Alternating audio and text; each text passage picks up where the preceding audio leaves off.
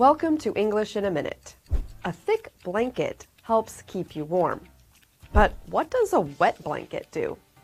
Let's listen. So is everything ready for next week's cookout? No. Bob from accounting complained to management. He said we're not allowed to cook outside. Are you serious? Bob is such a wet blanket. I know. Let's call him No Fun Bob. A wet blanket is someone who says or does things that stop other people from enjoying themselves.